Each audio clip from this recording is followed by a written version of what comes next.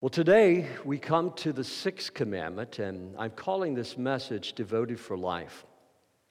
I have family in Florida. Becky and I went to college in Florida. If you've ever been through a hurricane, or if you've ever been through a tornado, and we face both, you know how small and insignificant you can feel. When those winds come through and they're uprooting trees and you see pine needles that become like missiles that literally will stick into the side of a wood house, you realize the power. You see the flood that comes in after it, the storm surge.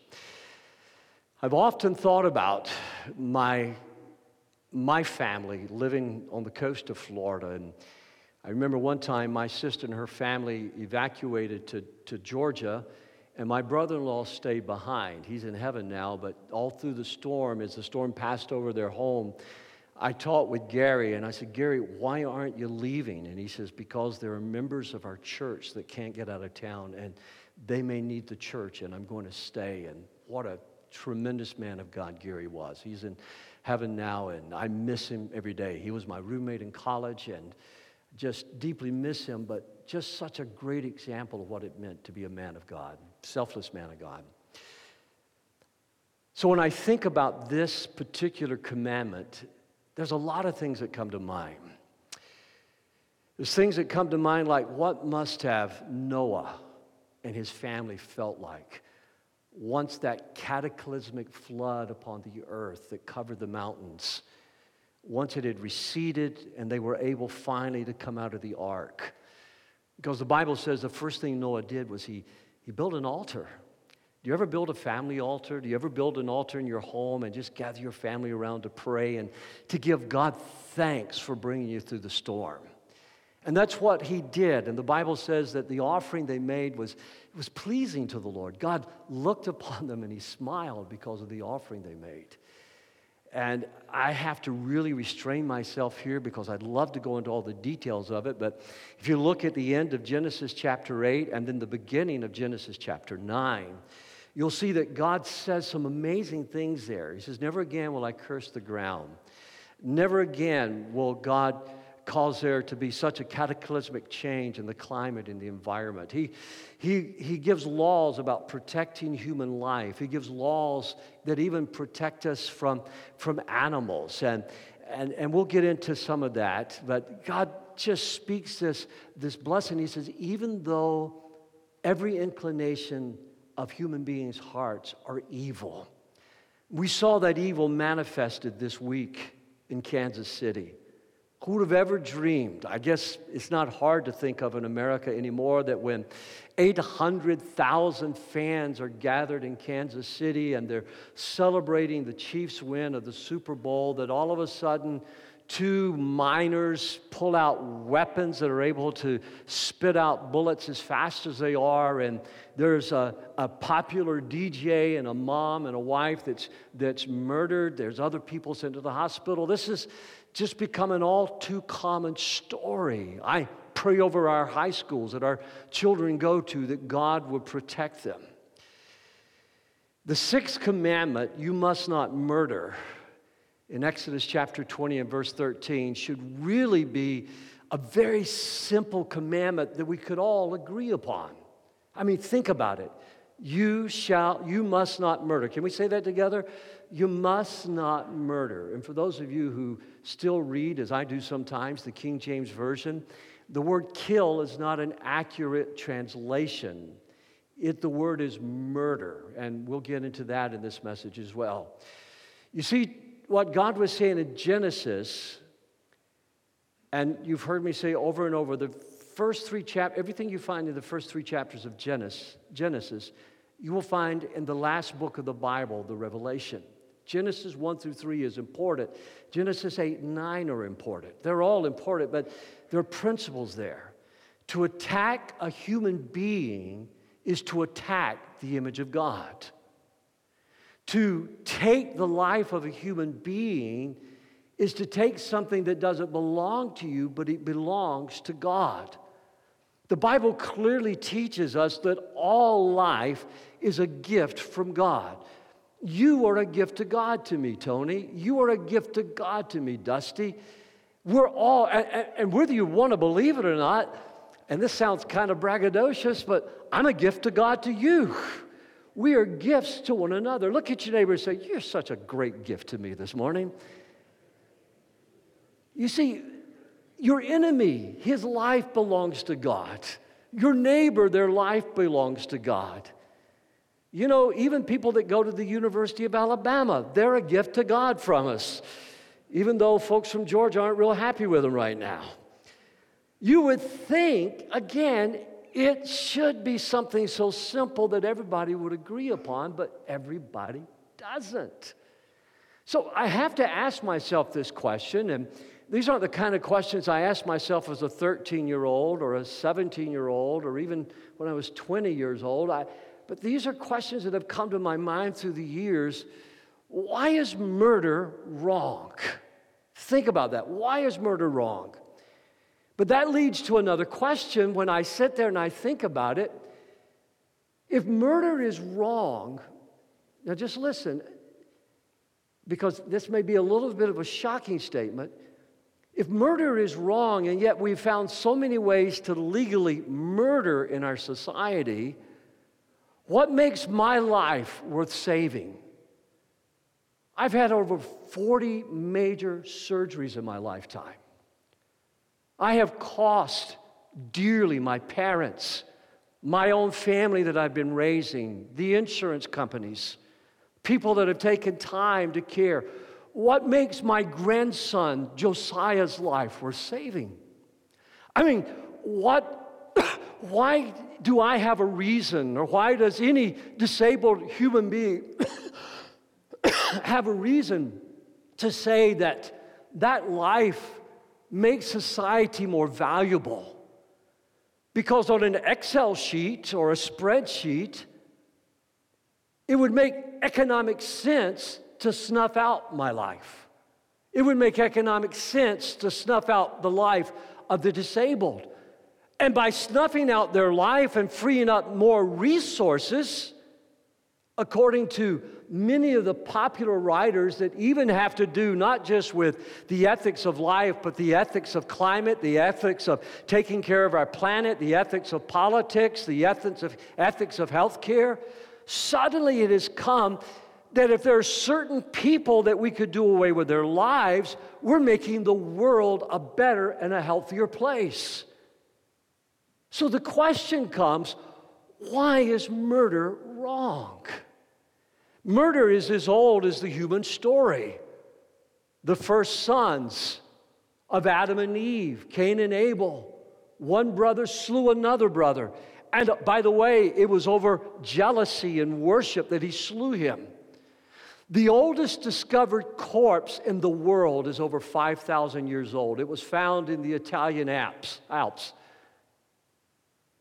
And the thing about this corpse, when it was discovered, the body wasn't in a ceremonial grave where the body had been buried with respect, but the body of the man, and honey, would you bring me that bottle of water over there?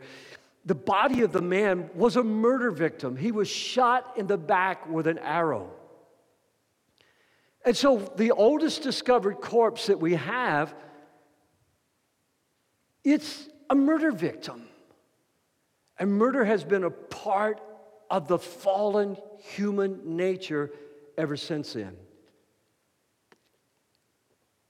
So it brings me back to the question, why is murder wrong? Well, first of all, human life, your life, my life, not animal life, not your dog's life, and it's okay if you call yourself a fur baby's mama, a fur baby's daddy. I don't get it, but if that makes you feel better, okay. But being a daddy to a human being is a whole lot cooler than being a fur baby's daddy. If you're going to write any email about that, send it to Pastor Corey, because I won't read it. And I do get some strange email from time to time.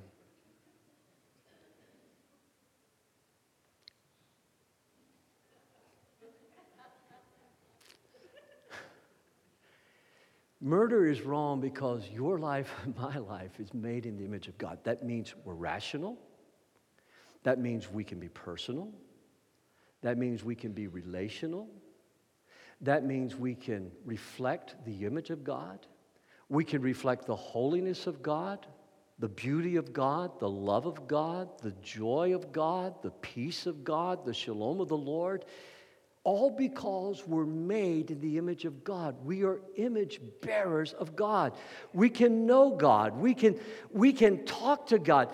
And God gives us another gift. We're able to envision the future. We're able to look ahead and see the future and to paint a picture of what kind of future we want for our marriage, for our home, for our careers, for our children. We're able to do that. Animals don't do that. So in trying to answer the question, let's first of all look at what the sixth commandment doesn't prohibit, especially when you see people holding up signs saying, "Thou shalt not kill." That's not the correct translation of that Hebrew word. It's "Thou shalt not murder." The commandment doesn't prohibit the killing of animals for food. It doesn't prohibit capital punishment. It doesn't prohibit self-defense. And it doesn't prohibit war. Genesis chapter 9 and verse 3. Again, this is where I was just talking about Noah.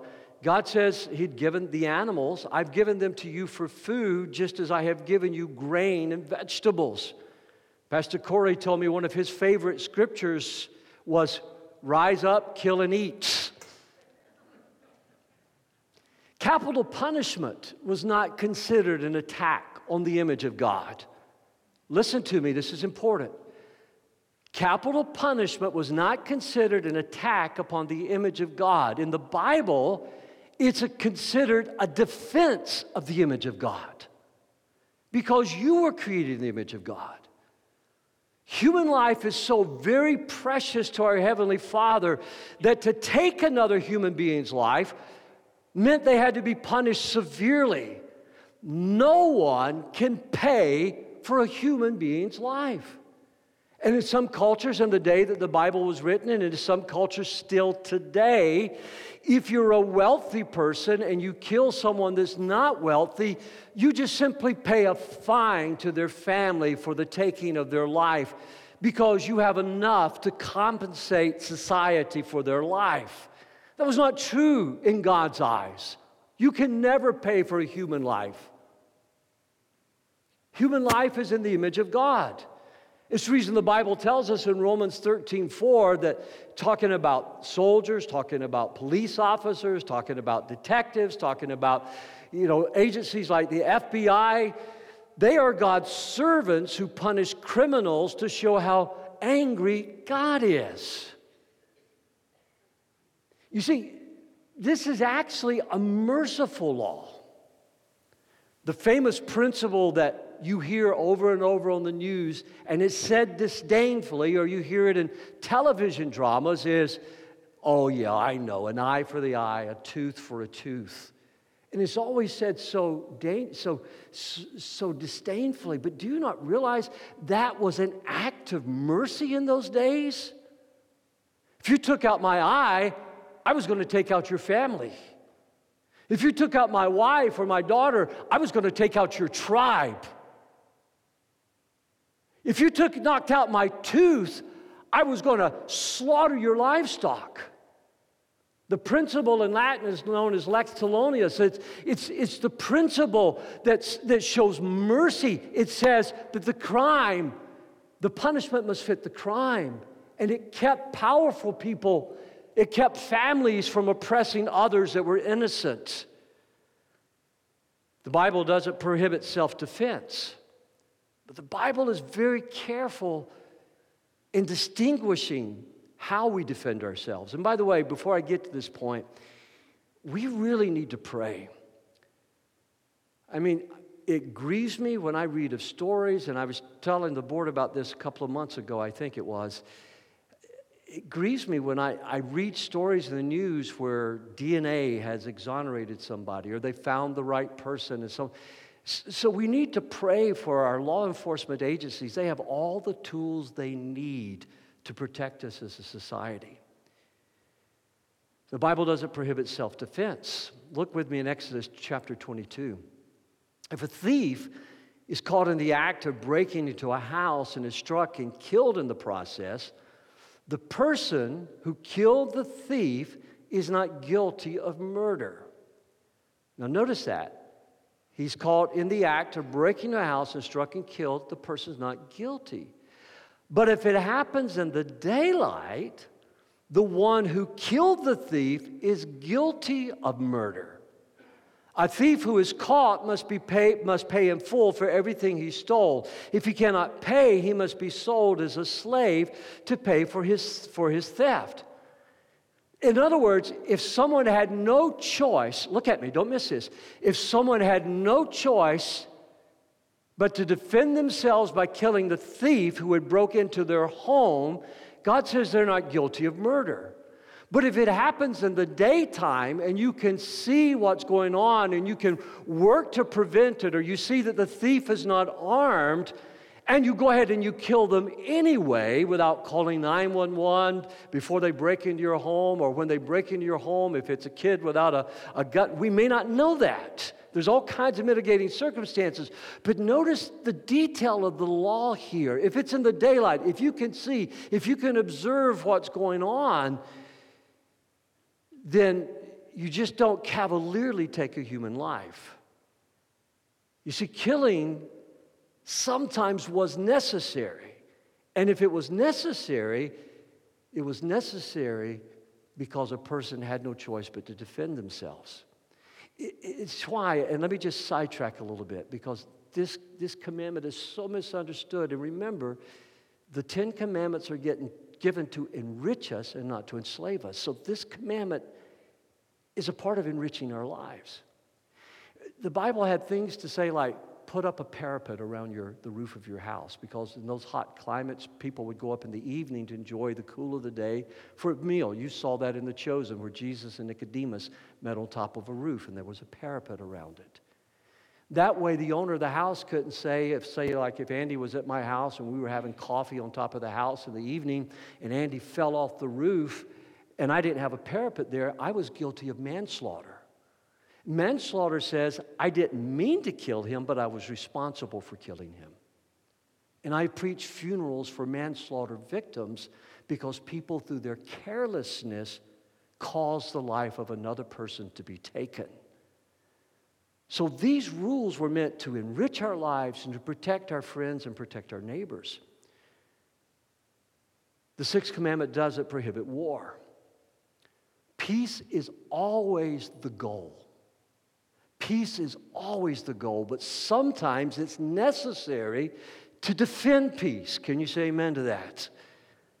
Sometimes it is necessary to defend peace from people who want to take peace from you. And this is where my friends who are pacifists and people who, just believe that, no reason ever you should try to defend your family, defend your home, where we have such great disagreements because, let's look. First of all, at Luke chapter 3 and verse 14, where John the Baptist is preaching, and the soldiers ask him, what should we do? And John the Baptist told them, no shakedowns, no blackmail, and be content with your rations.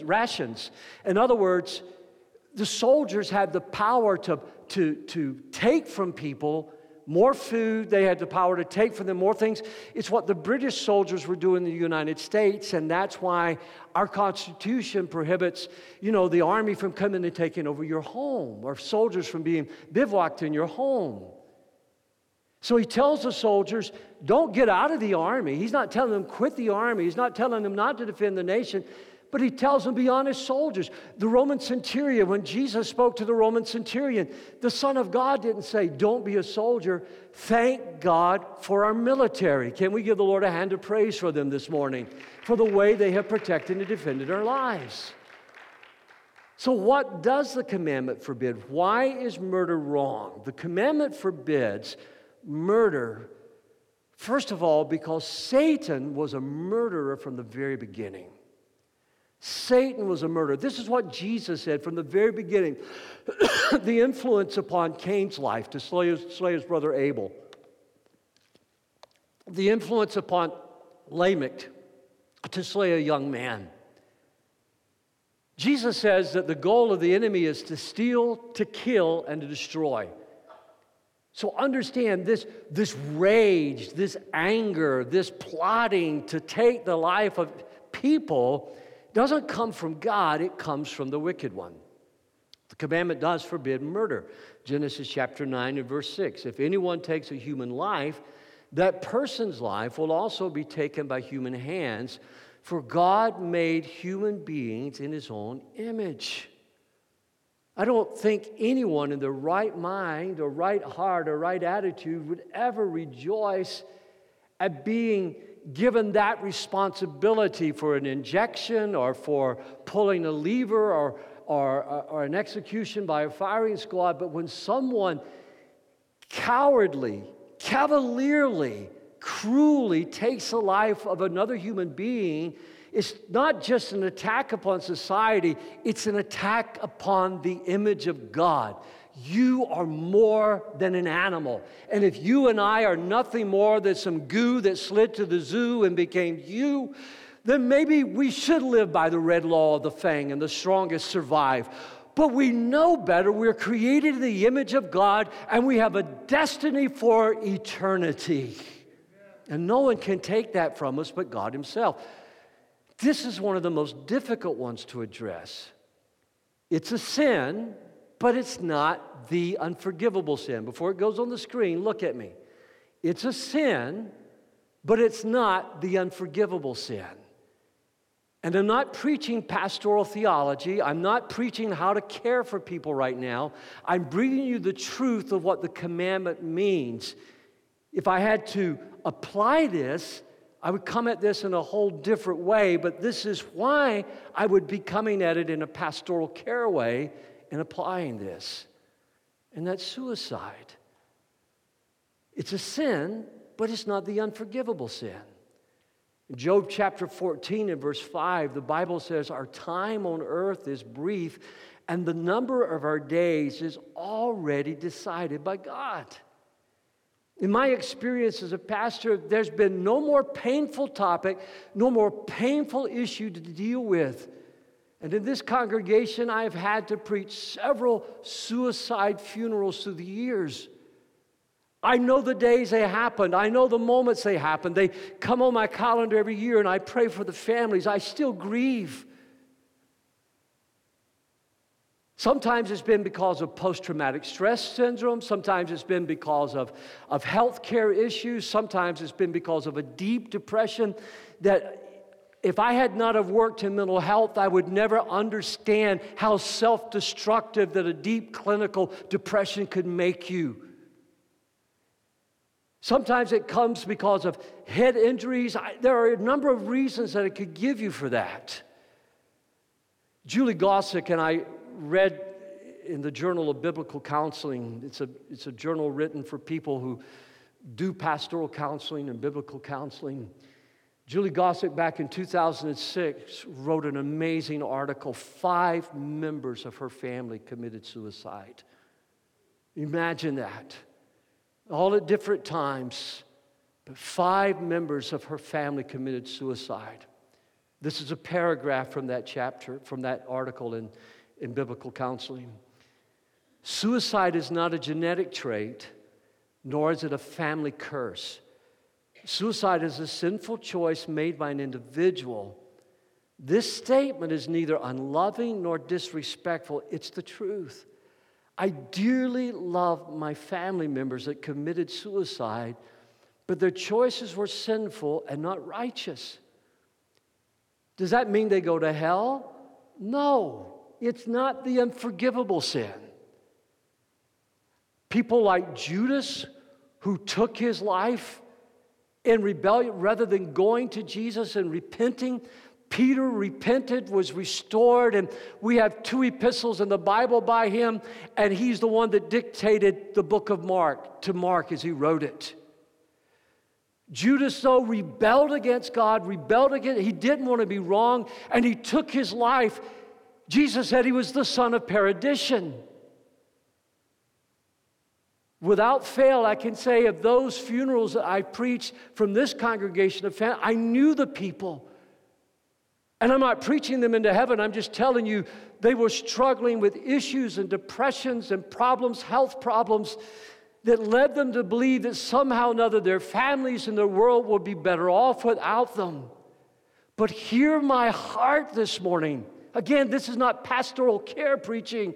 This is truth. You do not help a person who is considering suicide by refusing to tell them that suicide is displeasing to God. Look at me online and here in this church this morning. Your life belongs to God. God loves you. God does not want you to take your life, and nor does your family want you to take your life.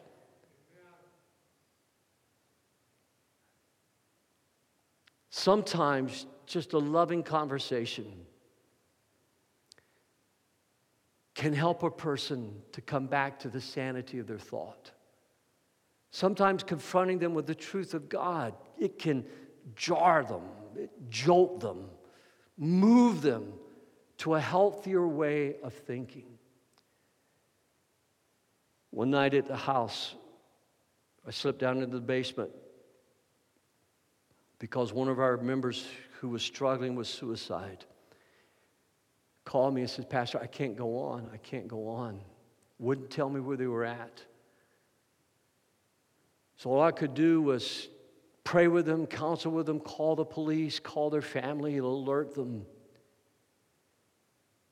And fortunately, just saying, you know that this is sin. And you know that the author of sin is the evil one. He wants to take from you what God gave to you.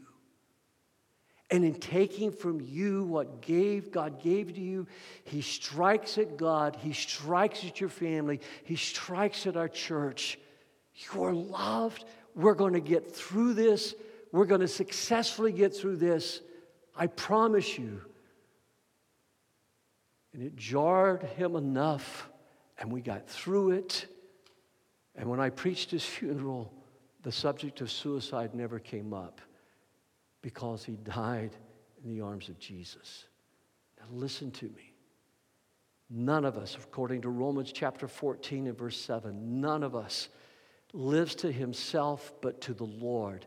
None of us dies to himself but to the... Can you put that scripture up for me? I'll start over again.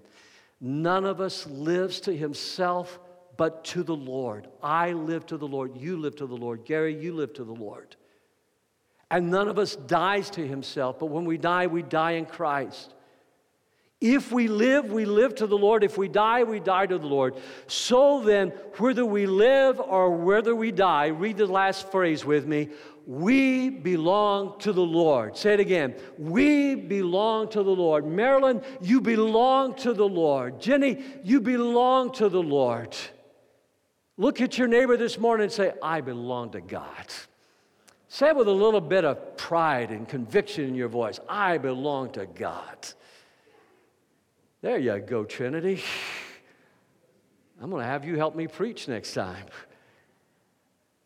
When Becky and I were dating, before I ever asked her to marry me, we were sitting in Thomaston, Georgia, in the home of a minister friend that had invited us both over for dinner that night, and they were all talking, and I remember just sitting, I was awestruck. I was just awestruck. I can see it right now. But all of a sudden, it's like everybody turned down the volume on the television, and just as clear as a bell in my spirit, it wasn't an audible voice, I heard, this is my daughter. She belongs to me. It scared the snot out of me. She belongs to God. Do you understand what I'm saying? You belong to God. Thirdly, this is another painful topic, euthanasia. It prohibits euthanasia. Assisted suicide laws continue to make headway in the United States and in the Western world at large. I can't tell you how much this infuriates me. Because some of these assisted suicide laws doesn't designate the kind of doctor that's supposed to do this or diagnose this. It doesn't require for family members to be called upon, like I called upon the family members and the police to find and to help save this wonderful man. Sometimes, I'm going to tell you this has happened in this church, sometimes a terminal diagnosis is wrong. A doctor will give you a terminal diagnosis and you're afraid of the pain or you're afraid of what the suffering it would cause your family, and those diagnoses can be wrong. But here's my question. You look at the teenagers in our church, and when you see a school poster, and I'm sure the teachers, you can talk about this, telling a teenager, don't consider suicide, your life matters. If you're considering suicide, here's a number you can call, here's someone you can call. What kind of message are we really sending to our teenagers when we tell them not to commit suicide, but we're sending a message to our older people, yes, go ahead and commit suicide and get out of the way? Does that make sense? Do you follow my logic there? You see, we're sending a mixed message here. Now, let me be honest, and I talked to a friend about this yesterday. If I ever come to a point in my life where the doctor says to me, we can give you another 6 months, it's going to be a painful 6 months, I may choose to terminate treatment, but I will not terminate my life. Do you understand the difference? There's a huge difference between the termination of treatment and the termination of your life.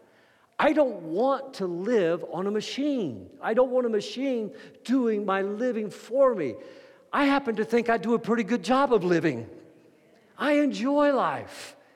But if my life has to be sustained by a machine, then I'm going to terminate the treatment. I'm going to call my kids and my grandkids, and I'm going to lay my hands on them. I'm going to pray these prayers of blessings that I've written for them. I'm going to be praying over you. I'm going to go eat fried chicken every single day of my life, a banana pudding, until life on this earth ends. If I've only got 6 months, baby, I ain't worried about a Widowmaker. I want to eat fried chicken. Do you understand? There's a big, big difference. The life, Job chapter 12 and verse 10, the life of every living creature and the spirit in every human body are in his hands. And then the controversial one in our nation that's in the news every single day, abortion. Let me start with a quote, because I've spoke about this so many times, from J.I. Packer. J.I. Packer is a great theologian that I've referred to often. A little lengthy, but follow along with me. As genetic science shows, the fetus is from the moment of conception a human being in process of arriving. The fact that for several months it cannot survive outside the womb does not affect its right to the same protection that other human beings merit, and that it will itself merit after birth. Abortion can only ever be justified, and then only as a necessary evil, when the pregnancy genuinely endangers the mother's life, and as doctors know, there are few such cases today. Legalizing abortions on social grounds is a social evil, whatever arguments of convenience are invoked. When I looked up the stats on abortion again for this message, well over 90% of the abortions in America are simply for the convenience, that it's not a convenient time to be pregnant. I don't want to be pregnant, or we don't want a baby. And I know that there are members of this congregation and people who go to this church who've had abortions. And I say this with abortion is not the unforgivable sin. And you don't need to be beating yourself up and condemning yourself, but you do need to confess that to the Lord and receive His forgiveness so you don't carry around this guilt that God beat you up with. But we must understand that even the Bible protected the life of the unborn child. And just like murder, abortion has always been with us. Somebody sarcastically said to me when they saw my topic this week, says, "You're never going to stop abortion."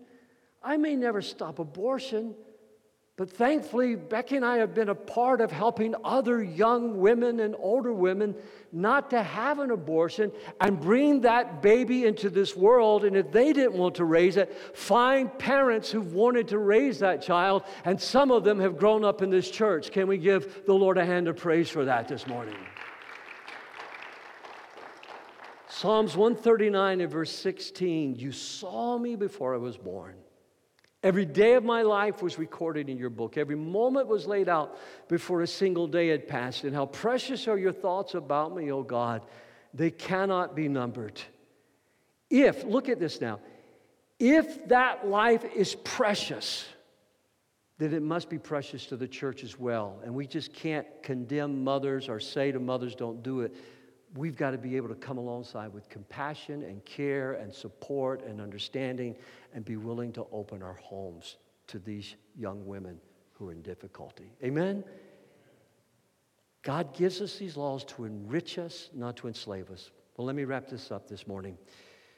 So the commandment, this is why murder is wrong. The commandment says every human life is sacred. Genesis chapter 9, verse 5. I will require the blood of anyone who takes another person's life.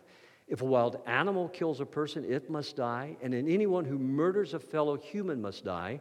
If anyone takes a human life, that person's life will also be taken by human hands. For God, read it with me, God made human beings in his own image. Read it again. God made human beings in his own image. This is about defending the image of God and about protecting you. The commandment then reveals the mercy and the compassion of God. Pharaoh was not merciful and compassionate. Nebuchadnezzar was not merciful and compassionate. Alexander was not merciful and compassionate. Caesar was certainly not merciful and compassionate. Nimrod was not merciful and compassionate. Ahab was not merciful and compassionate. You're seeing the mercy and the compassion of God upon human beings. Now think about what your life is and what your neighbor's life is. Now look at me. Think about what your neighbor's life is. This is from C.S. Lewis. I've read this to you before from Mere Christianity. God will make the feeblest and filthy of us into a dazzling, radiant, immortal creature. Pulsating. I mean, imagine that. Pulsating all through and through with such energy and joy and wisdom and love as we cannot now imagine. A bright stainless mirror which reflects back to God perfectly, though of course on a smaller scale, his own boundless power and delight and goodness. The process will be long and in all parts very painful, but that is what we are in for, nothing less. John, look at me. You are a mirror. When I look at you, I see the image of God. Sitting right behind you, when I look at you, Kyra, you're radiating the image of God. And John, for Kyra, it's not been so, but for you, it's been a long and painful process. For me, it's been a long and painful process. Becky came out of the womb pulsating with joy. Here's my point. When I look at you, Sarah, when I look at you, Joe, when I look at you, I see the image and the glory of God. What do I see?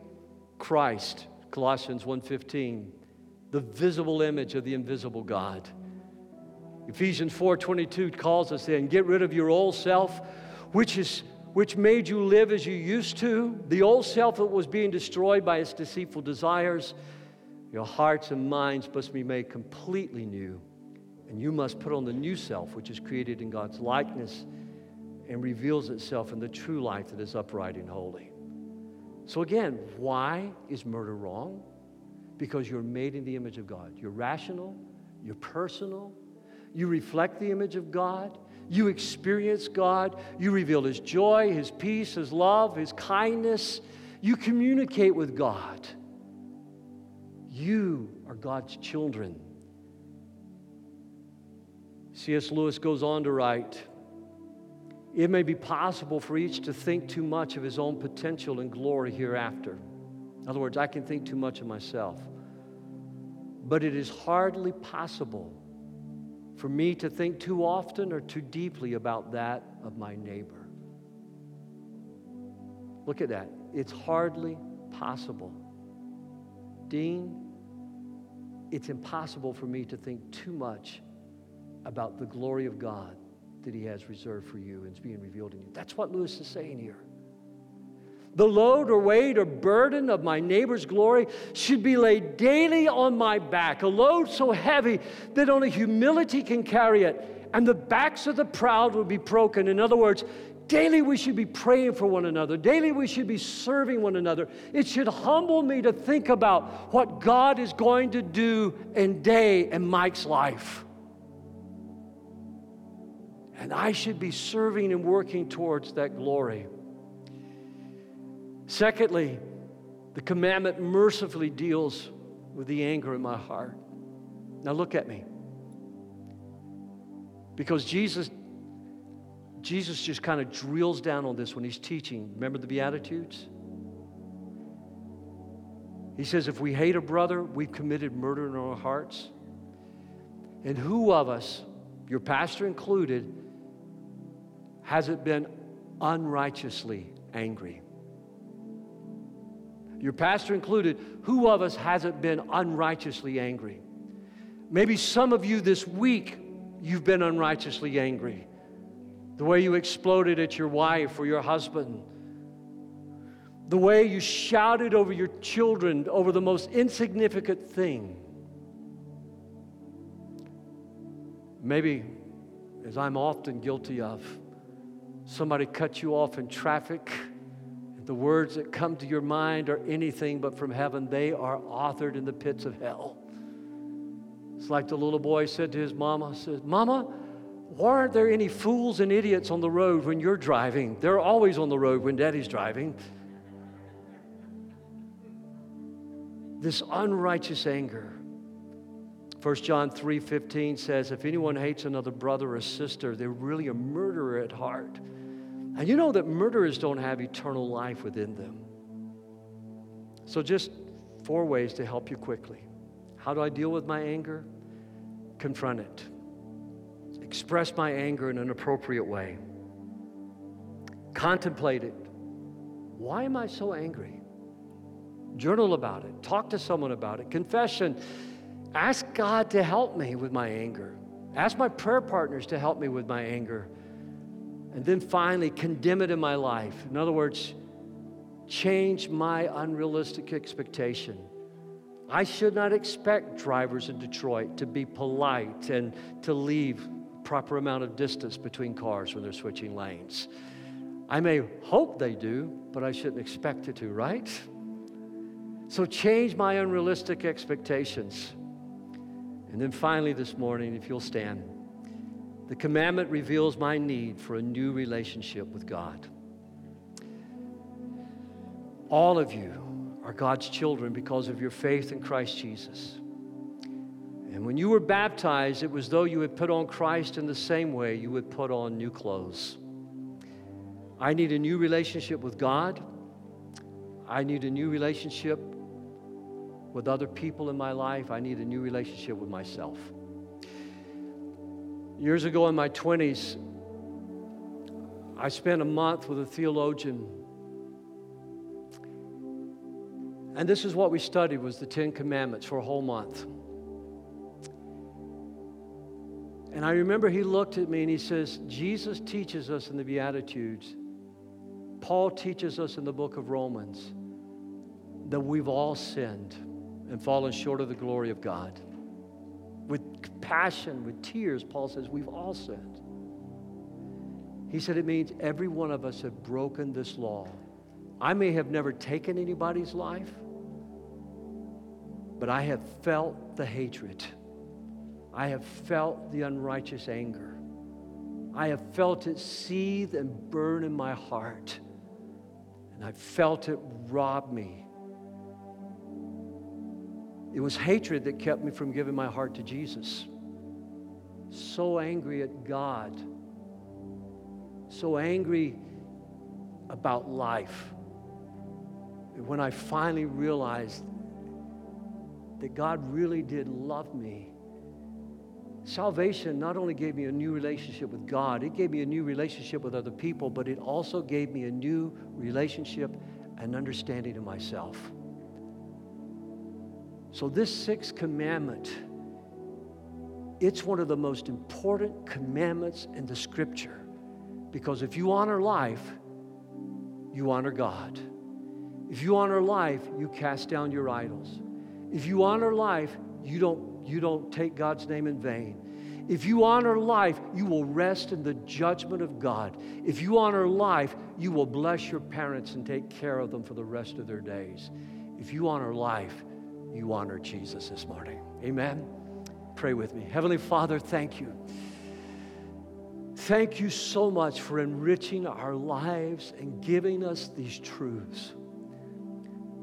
Lord, I pray that you will forgive me and you will forgive those in this church who right now would say, Lord, forgive me for any unrighteous anger in my heart, any hatred in my heart that would lead me into the evil one's path and trap to harm someone's reputation or to take their life. Finally, Lord, I pray that, God, you will free us from all sin and enrich our lives with the meat of your word and the wine of your Holy Spirit to refresh us. And Lord, if any here have not yet committed their lives to Jesus Christ, and that may be you online or you're here this morning, would you just right now say, Lord, thank you for giving me life. I didn't know it, but I belong to you, Lord. My life is a gift from you. And I accept the new life that Jesus gave me. And as much as I know how, I commit my life to him. For it's in Christ's name I pray. Now quickly, if you're hurting because of a past sin of abortion, if you're hurting because of a past contribution to euthanasia, if you're hurting because of someone's sin of suicide, if you're hurting this morning because of the loss of a family member by manslaughter or murder, would you receive this blessing in the name of Jesus Christ?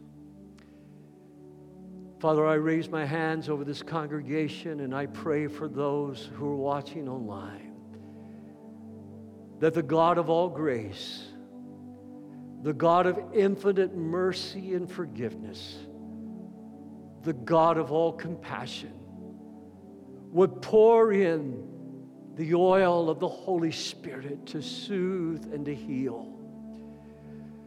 That you would drench us in the wine of the Holy Spirit to refresh us, O Lord, and invigorate us and give us life again.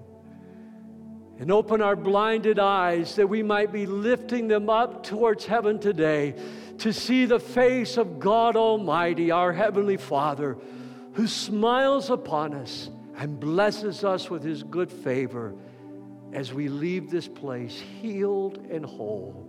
In the name of Jesus Christ, I pray. Amen, amen, and amen. Let's give him a hand of praise today, would you?